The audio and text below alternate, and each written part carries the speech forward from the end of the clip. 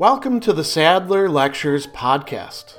Responding to popular demand, I'm converting my philosophy videos into sound files you can listen to anywhere you can take an MP3. If you like what you hear and want to support my work, go to patreon.com/Sadler.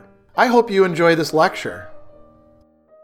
In part 3 of Arthur Schopenhauer's On the Basis of Morality, he devotes an entire chapter, number 18, to what he calls the virtue of loving kindness. Virtue is Tugend, and loving kindness is Menschenliebe.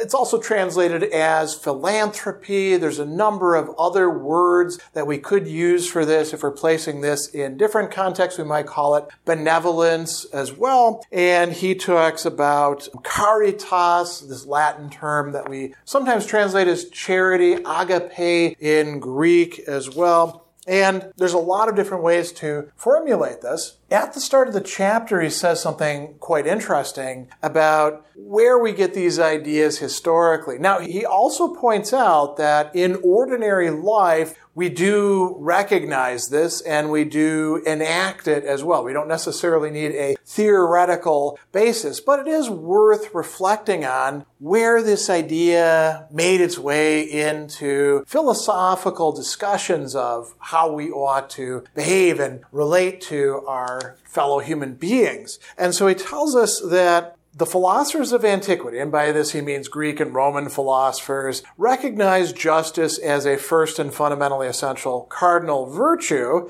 and they coordinated it with 3 others that were unsuitably chosen, he says. Well, what are these? Well, wisdom, courage, temperance. Those are not, in Schopenhauer's view, cardinal virtues. And then he says, on the other hand, they did not set up philanthropy or loving kindness as a virtue. And he brings up several cases. Plato, who rises to the greatest heights in morality, gets only as far as voluntary, disinterested justice. He says, it is true that philanthropy has existed at all times in practice and in fact, but it was first theoretically mentioned, formulated as a virtue by somebody else. Who? By Christians, by Jesus the teacher and those who followed him. He says that it was formulated as the greatest of the virtues and extended even to enemies by Christianity. This is Christianity's greatest merit, he goes on to say, although only in respect to Europe, not Asia. And why not Asia? Schopenhauer, incidentally, is one of the philosophers in the West who's really taking Indian philosophy seriously. And so he brings up the Veda, the Dharma Shastra, the Puranas, and other texts, and he talks about the teaching of the Buddha Sakyamuni. And so what we've got here is in non-Western philosophy, specifically in India, we've got Hindu and Buddhist teachers and texts that are saying that this comportment of loving kindness or of philanthropy is something quite important. So we've got 2 different, we could say, sets of traditions bringing it up and formulating it, bringing it into cultures. And he does say, to be strictly accurate, we must mention that traces of a recommendation to loving kindness are to be found even among the ancients. For example, in Cicero, De Finibus, on the moral ends in Book 5, it's interesting he doesn't mention another work by Cicero which does touch upon this, but which frames it as part of justice, namely on duties. Book 1, where there's a significant discussion of this, he brings up Pythagoras, according to Iamblichus, in the Life of Pythagoras, and he says, there were some traces of this, but if you compare even what Cicero is saying to what we see in Christianity, Cicero's understanding of this, or Cicero's advocacy of this, is considerably limited. There are duties to enemies, but they're not duties of benevolence. Right? So Christianity and Hindu and Buddhist, we could say texts, traditions are articulating something more important. After we get through this historical discussion, where did this make its way into culture, into philosophy, we get to an analysis. He says, another suffering in itself and as such becomes my motive. What it is that is motivating me to do things. And how does it do so? By compassion, Mitleid, literally suffering with the other person. This is one of the three main incentives or motivations that Schopenhauer identifies as driving us human beings. And so this is how compassion shows itself in this comportment or virtue of loving kindness. And he tells us a number of important things about this. The first thing that he wants to stress is what he calls the positive character of the actions. So this is how it differs from justice. Justice is basically hands off, don't injure other people, right? It's kind of a negative, respecting the rights of others, for example. And loving kindness goes beyond this. Loving kindness does things that are positive. You look at the other person and you help them. You see their suffering, you see their pain, you see their distress, and you try to remove it or relieve it or do something about it. So feeding the hungry person might not actually be a matter of justice. It could very well be a matter of loving kindness. Now, of course, if you go to somebody and take away their sandwich, you are committing injustice. But going to another person and giving them a sandwich just out of the blue because you can tell that they're hungry, asking them, hey, you want to come into this store and I'll buy you a sandwich? That would be loving kindness. That's showing this positive character that he is talking about.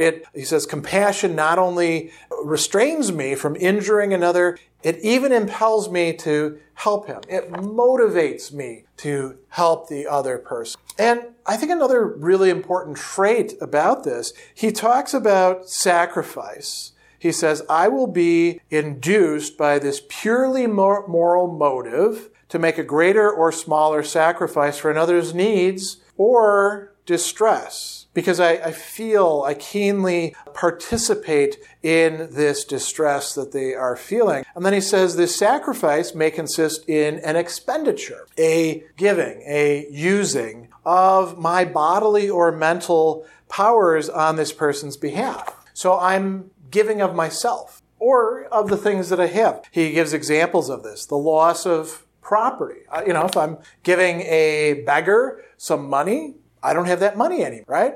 I mean, if I am just thinking about, what comes around goes around, I'm not really being compassionate in that case. We'll talk about that in a bit. If I am giving it to them and I'm not expecting anything in return, I've lost something. So property, health, you could be putting your health at risk. You could be sacrificing your health for other people. Freedom, the capacity to do what it is that you choose to do. We can bind ourselves to other people. Even life itself. And he gives as examples of these sorts of things throughout the work a number of interesting ones. A hero who says, take care of my wife and children, and then goes out and grabs all the spears to himself, killing himself in the process so that the freedom fighters can beat the mercenaries.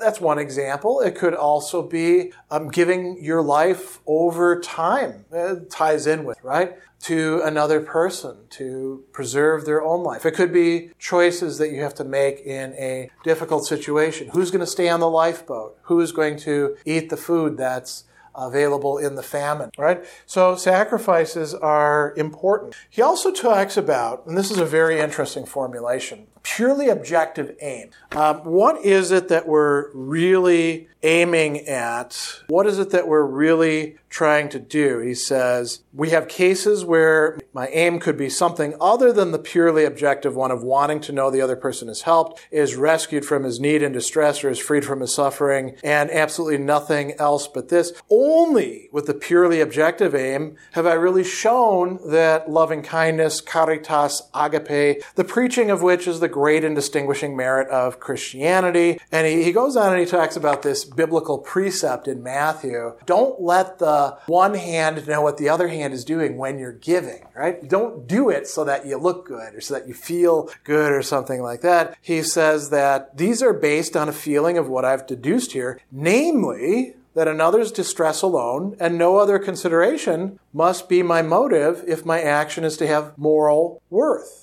And he says the Vedas also give us the higher inspiration. They assure us that whoever desires any reward for his works is still wandering on the path of darkness and is not yet ripe for deliverance. And he's got this wonderful passage here that I think really clarifies this. If anyone were to ask me what he gets from giving alms, my answer would be this, that the lot of that poor person is made so much the lighter, otherwise absolutely nothing. If this is of no use and no importance to you, then your wish was not really to give alms, but to make a purchase. And in that case, you're defrauded of your money. You didn't get a good bargain, right? If, however, it's a matter of importance to you that the person who is oppressed by want suffers less, then you've attained your object from the fact that he suffers less, and you see exactly how far your gift is rewarded. So the aim, the object of charity, of loving kindness, however we want to put it, is that the other benefit, that the other is harmed less, that the other has their needs attended to, that the other has their distress alleviated, at least to some degree. So this is extraordinarily important, right? And now he also says, how is this actually possible? And this is where we get a very interesting way of formulating it. Schopenhauer rejects the idea. He talks about there being an identification in compassion, but it's not an identification in that I imagine myself as that person and like everything between us is totally broken down and I'm just helping myself. That would actually still be egoistic. I recognize that they are not me, and I am the one who is acting. They are the one who is being benefited, but I also feel and participate in their suffering. It could be a suffering of all sorts of things. It could be need, it could be unsatisfied desires, it could be humiliation, it could be sadness, it could be grief. Whatever it happens to be, I participate in it, I feel it, but I don't feel it in me. I recognize that I'm not the one who's actually being harmed. They are. And I feel it in them. It's a way of access, you could say, to another person. And he says that, we don't actually have a complete explanation for this. The occurrence is mysterious. It is something our faculty of reason can give no direct account of. Can give an indirect account. We just did right there. And its grounds cannot be discovered on the path of experience, and yet it happens every day. Everyone has often experienced it within himself. Even to the most hard-hearted and selfish, he says, it is not unknown. It's actually there in all of us, at least in potential, this compassion with other people. So I share in the other's suffering in them, in who they are, right? So this is very important to consider. He also talks about the possibility of doing things that seem benevolent or charitable or loving kindness, but they're actually not. Why not? Well, think about the example that we just gave before. Somebody says, why should I be charitable to a beggar? And you're like, so that you help them out. And they're like, yeah, but why should I help them out? At that point, there's something they're not getting. And they're being motivated by egoistic imperatives, impulses, motives, however you want to talk about it. You could be motivated by egoism. A lot of people will give to charity so that they get a tax break, so that they look good to other people, feel good about themselves, right? There's all sorts of possible motivations, feeling a sense of guilt. So, this is what often is the case, he says. As soon as I have my own will, however remote and indirect, in view when doing a good deed, and when I am urged by considerations of reward in this world or the next, or by the attainment of high esteem, or by the reflection that the person I help may someday be able to help me in return, or otherwise to serve or benefit me, finally, when I'm urged by the thought that the maxim of magnanimity or charitableness must be upheld because it may one day benefit me. In short, this is the case whenever my aim is anything other than this purely objective aim. I'm being driven by egoism. Or another possibility, I can also be driven by the clearly anti-moral motive of malice, right? I can give to somebody else. I can do something for somebody else just to tick somebody else off, to make them jealous, to make them angry, or something along those lines. He says, I can do good to one person to annoy another who I do not benefit, or to make the other person's sufferings more acute, or even to put to shame a third who does not benefit the first, or by my action to humiliate the man who I benefit. There's all sorts of ways of being seemingly loving, kind, or benevolent, or philanthropic, which are really to hurt somebody else. Now, the last thing that I think is really worth bringing up here, and it's a case that we should consider, Schopenhauer says that this doesn't just happen on the individual level, it can happen on a much larger scale. And he brings up the very interesting case of how the British ended slavery. He says that there was long deliberation and difficult debates. The magnanimous British nation gave £20 million to purchase the freedom of the Negro slaves in its colonies. This it did with the joy and approbation of the whole world. Whoever feels inclined to deny the motive of this fine action on a grand scale is traceable to compassion in order to ascribe it to Christianity, should bear in mind that in the whole of the New Testament, not one word is said against slavery. At the time, the thing was so universal, and, you could even quote the Bible about that. And he says, so what was really going on here was a benevolence or loving kindness on a very large scale. Does that mean that every single person involved in it, or the owners who were benefited by being paid this money, were necessarily acting out of motives of loving kindness? No, he's not asserting that. But he is holding out the possibility for some large-scale actions, policies, in fact, through deliberation of people making the arrangements to be motivated by compassion towards loving kindness. So this is a very important area of Schopenhauer's ethics. He conceives of it as a virtue, Tugend, and he thinks that it drives a lot of stuff, but it must always be motivated by compassion, or it has no moral significance or negative moral significance. It doesn't serve anything good if it is motivated by compassion. Even if perhaps the results don't work out the way that you want, it does have positive moral value. Special thanks to all of my Patreon supporters for making this podcast possible. You can find me on Twitter at Philosopher70, on YouTube at the Gregory B. Sadler channel, and on Facebook on the Gregory B. Sadler page. Once again, to support my work, go to patreon.com/Sadler. Above all, keep studying these great philosophical works.